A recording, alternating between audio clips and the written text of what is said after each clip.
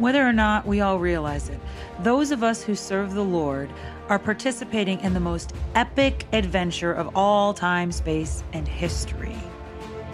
I think it's about time that we start celebrating the miraculous and wonderful ways that God touches our lives in everyday circumstances. I'm Karen Pennington, and this is Daily Adventures in Grace.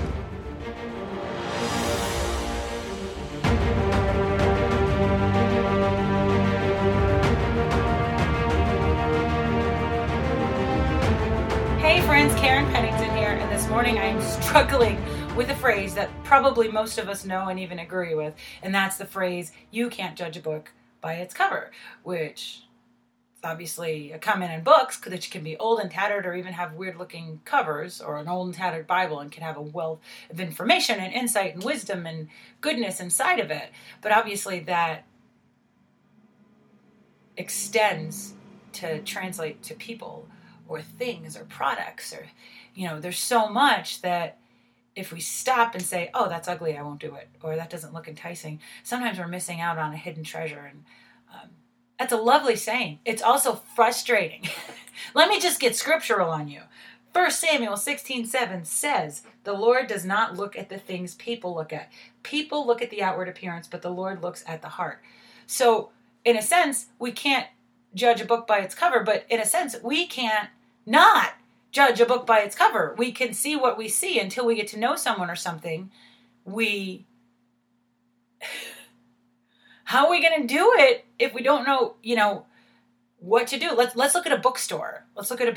You go into a bookstore, there are probably millions of books, right? It can be overwhelming. So are we going to read every book to figure out whether or not the book is worthy of being read? It's really, really frustrating. So it's like, how do we know whether or not to get inside the book to decide whether or not the cover is indicative of what's inside the book? It's very frustrating because I'm not God. I'm not God, and I can't read every book, and I can't get to know every person.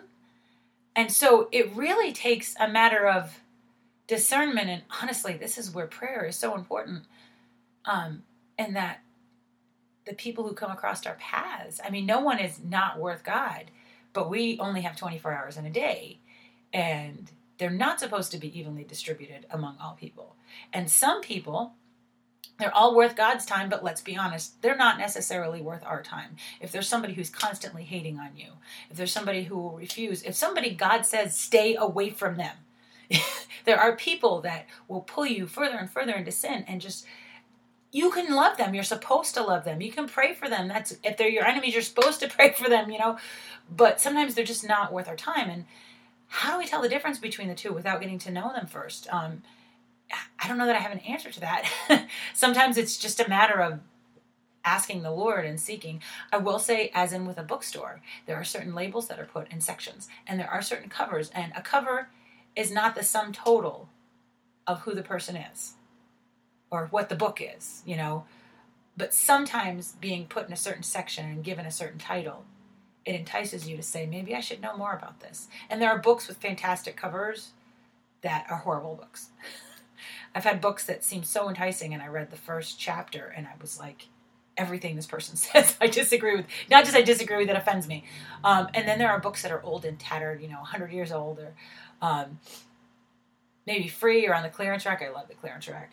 And they end up being some of the best books you've ever read. They're hidden treasures. And that's really what I want to talk about today. We could go on and on about, that idea of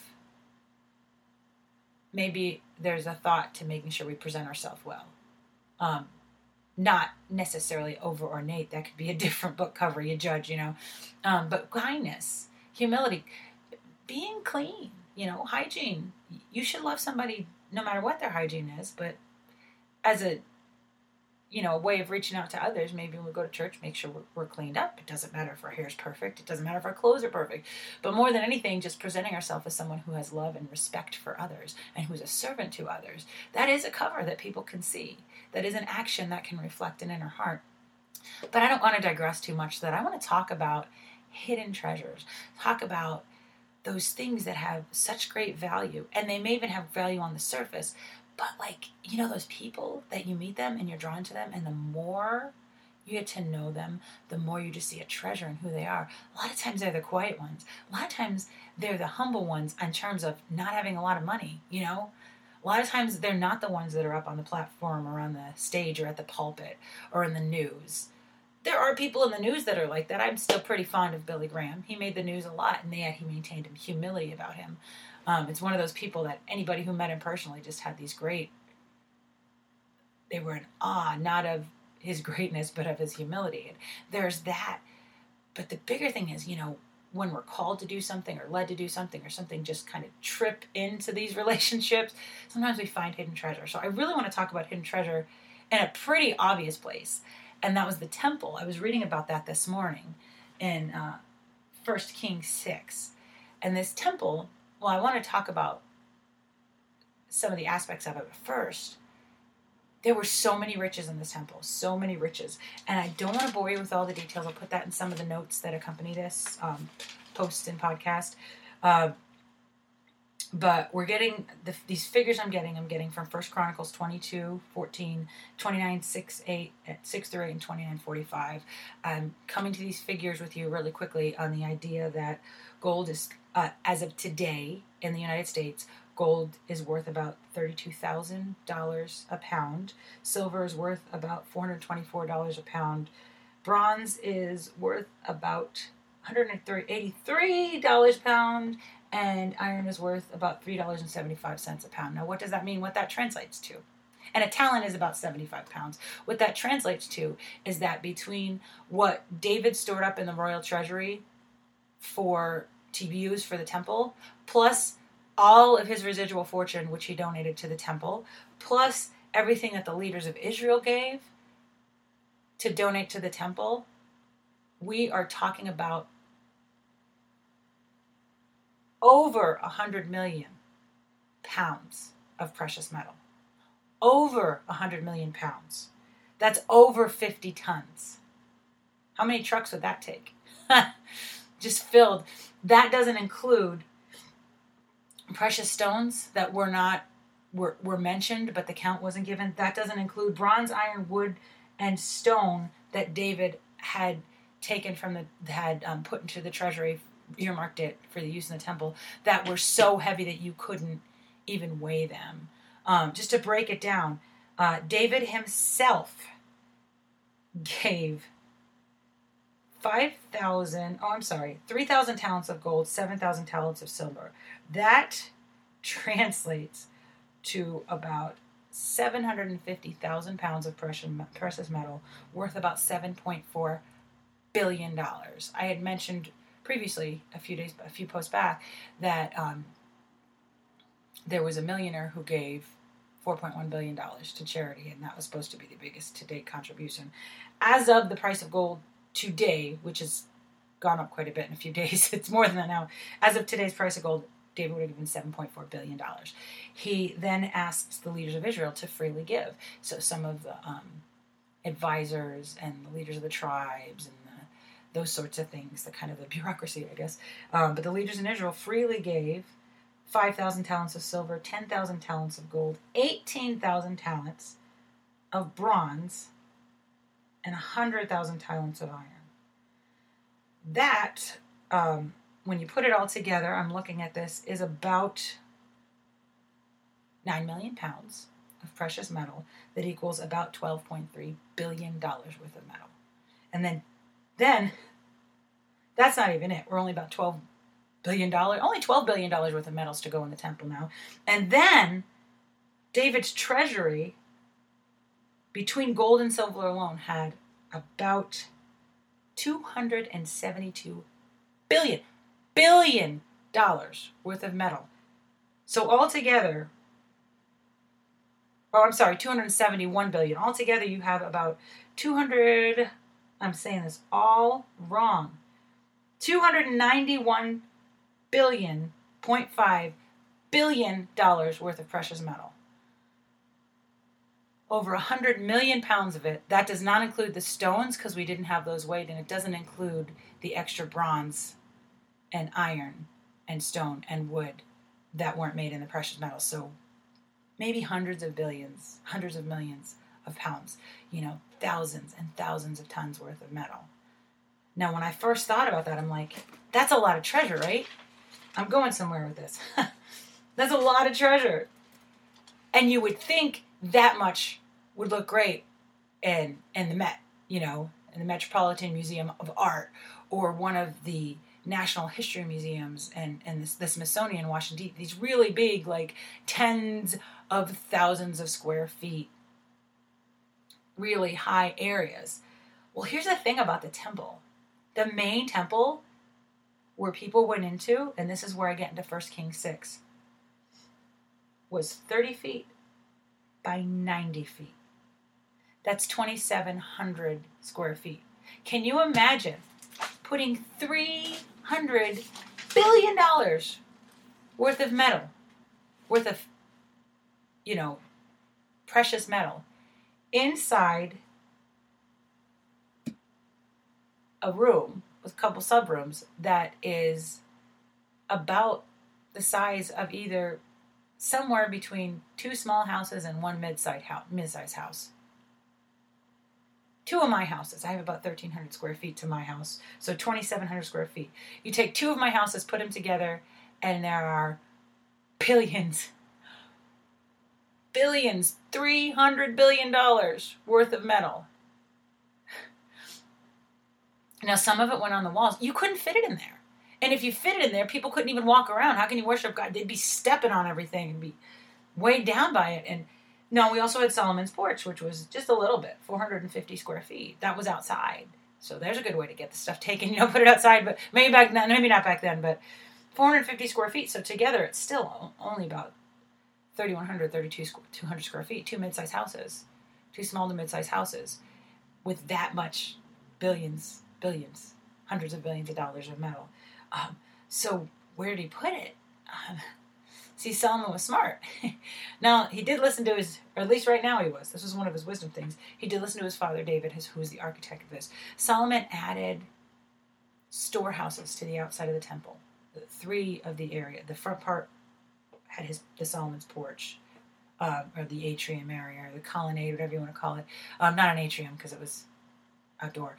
But those other 3 sides had storehouses, and the storehouses went about 5 feet in width all around the back 3 sides of the temple on the first floor. And the second floor went 6 feet in width, and the third floor went 7 feet in width. Now, the inside of the temple itself just had a really high ceiling, but so these were like on the outside, and they were storehouses. That doesn't seem like that much. You go, 5 feet in width, that's not a big deal. 6 feet in width, that's not a big deal. 7 feet in width, it's not a big deal. And it's funny, sometimes things look small, but when small things follow around the perimeter, and then there's another layer that follows around the perimeter, then another layer that follows around the perimeter, they become big. So these storehouses, which seem small and insignificant, honestly, before this morning, I wasn't even registering how big they were. They tripled the square footage of the temple. These 5 feet and then 6 feet and then, it was 5 cubits, so 7.5 feet for the first floor. That's like a closet, That's a walk-in closet. That's not even a room. And then 9 feet, that's a very small bedroom. And 10.5, which is a very small living room, that it doesn't seem that much, but when you add that all together, you get 6,165 square feet. That's 2/3, literally 66%. It doesn't look that big, but it's twice as big as the temple itself. And so that would have been where a lot of the treasure was. That would have been where some of the lampstands were. They were big closets, so that they had, I'd love to have a closet that big. I don't have enough closet space. So even the temple itself, you almost couldn't judge the book by its cover, because you'd see, Solomon's porch, which would have been beautiful and glorious. You would have walked in, you would have seen silver overlaying walls, you would have seen golden lampstands, you would have seen the basin, and you would have seen even part of that temple that people could be in, the courtyard and everything. You couldn't go to the holy place or the most holy place, which were the parts only the priest and then the high priest once a year could go. But you would see glory, but you had no idea how much. You had no idea how much hidden treasure was there. You had no idea. King Hezekiah did. He got a little cocky about it. And, these things, they were holy. They were meant for God. They were meant for certain people to see. There are things of God that they say are hidden from some and are hidden in us, and there's a time to reveal them. Not that we ever keep them a secret, like we hide them, like we're ashamed of them, but there are things about our faith and our faith journey. There are things about our struggle that maybe we don't always stand up and share in all places. There are things about what we're going through right now, Sometimes people don't need to know all this stuff about your medical history, And then there are things that are just so precious, these intimacies that should be shared only with close friends, close relatives. There are things about myself. I'm very open. I'm so very open. I'm an open book. But there are still moments that are meant just for my husband or just for my family or just for my close friends, particularly just for my husband. And there were these storehouses that were meant for certain things. And King Hezekiah, who most of the time was a pretty good king. I'm trying to look it up here because I have it. He got a little cocky. King Hezekiah, and God, he had been under attack by Sennacherib, and he was an Assyrian leader, and because God is gracious, this was the greatest army of the time. God sent one angel which just floored this army that really by all rights should have been able to take over Jerusalem. And then Hezekiah got sick, and so God gave him victory, and then God gave him wellness, and God said, I'm going to give you 15 more years. So what did Hezekiah do? He started showing off. He started saying, look at my stuff. Just a year or two after the Assyrians came to take everything that was his, another set of Assyrians came and said, we just want to wish you good will. So what did he do? He showed off all the stores. He showed off everything in the temple. He showed off these hidden treasures. And that was part of the downfall of Israel. God didn't make it come in his lifetime, but according to Isaiah, this is 2 Kings 20. According to Isaiah,